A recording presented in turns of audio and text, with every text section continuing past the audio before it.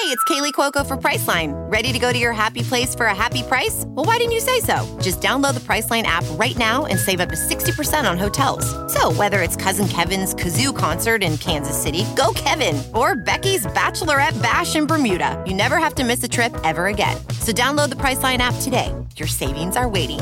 Go to your happy place for a happy price. Go to your happy price, Priceline. This is a HeadGum podcast. Aloha, hello version. To you, the public feed listener. Hey, it's me, producer Taylor. Ooh, haven't seen you in so long. I miss you, love you, and I'm so proud of you. Especially because you're here, and I get to remind you that, hey, we, Rude Tales of Magic, and me, and the cast of Oh, These Those Stars of Space, everybody's going to be in GenCon, Indianapolis, Indiana, United States, Earth. Eye of God. Next weekend, we're all going to GenCon, and we're doing a Rude Tales live show, Those live show, and the cast are all playing games that you can buy tickets to play with them in the world of Those, in the world of Cordelia. It is going to be a good time. There are still some spots left for, I think, every DM, so if you want to play with the Bonesby Stir Fry, if you want to have Joe run your CSS Cavalier Those, or if you want to have Branson lead you in an all goblins table game, there are still tickets available for all of those things. So you can go to fortunehorse.com right now, Rude Tales, or rudetellsofmagic.com/GenCon, GenCon. There are still tickets for everything available, especially the live shows, and we'd love to see you there.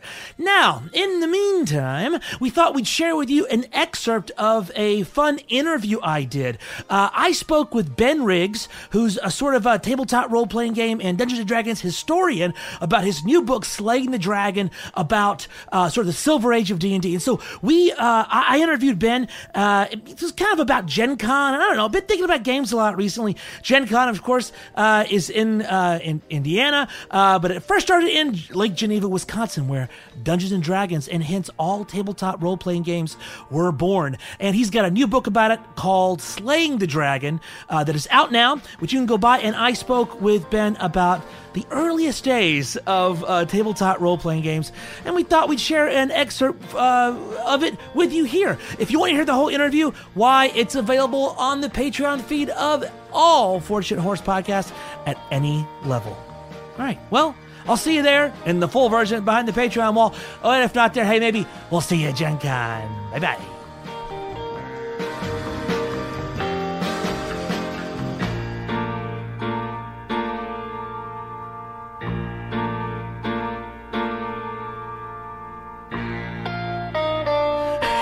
But we do know we do have a lot more records about Lake Geneva, Wisconsin, in the early middle or the late middle of the 20th century. So what came before the creation of the thing that we would now call D&D, which then gave birth to tabletop role-playing games?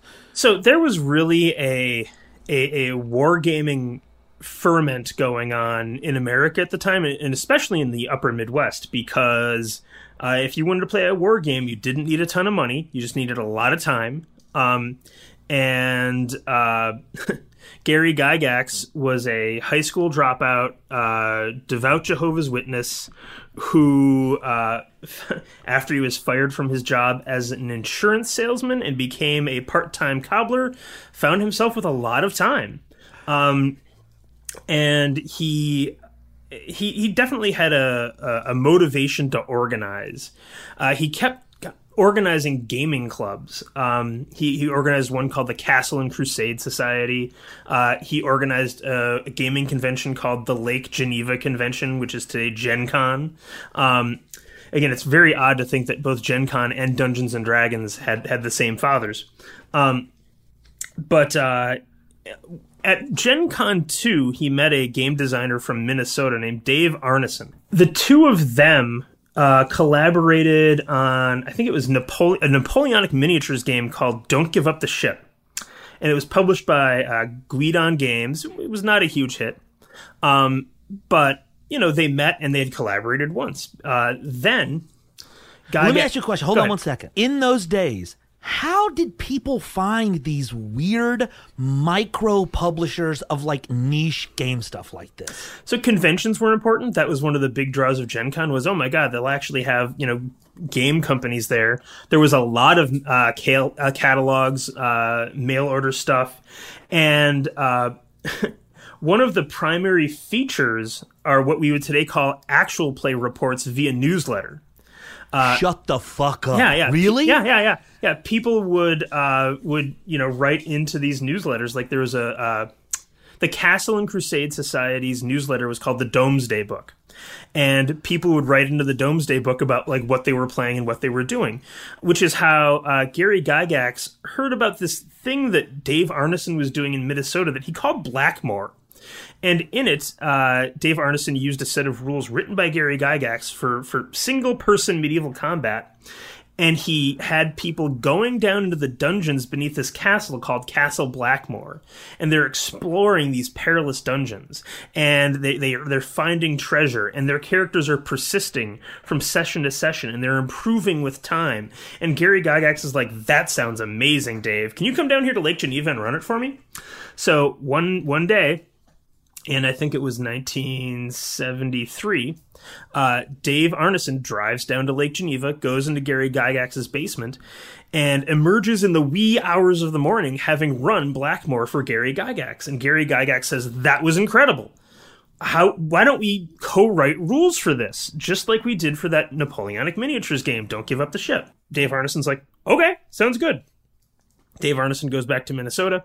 He sends Gary Gygax like a couple dozen cramped, cribbed pages, and Gary Gygax begins taking those rules and revising them, expanding them. He play tests them. You'll hear a bunch of different versions of the first game of Dungeons and Dragons.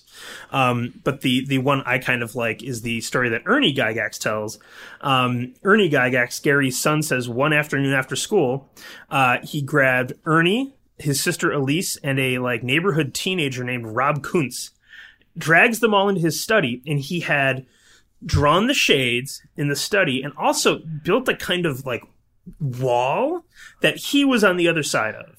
And the three kids got characters, and they would tell Gary what they're doing, and he would like roll dice and shout what happened from behind this like furniture wall at the kids. Like, so you couldn't even see him? Yeah, you couldn't even see him, as I understand it. And again, people like, I love this. And for adults, it was very, almost like a Ouija board thing where you go into Gary's study. It's dark. He's behind the wall. And again, nobody knew the rules. So he's taking care of everything behind the wall. So, like the kids that day were, they killed some scorpions, as I recall, and burned the scorpion nest. And Gary's like, oh, it's so, there were spell scrolls on there and they're exploding now. Like there's things going off. Oh, if only you hadn't burned the nest. Like guilt tripping the kids in the first game of D&D ever. And again, you'll hear a couple different versions of that, but well, I mean, at the time there were no YouTube DM tutorial videos, so who can, not really his fault.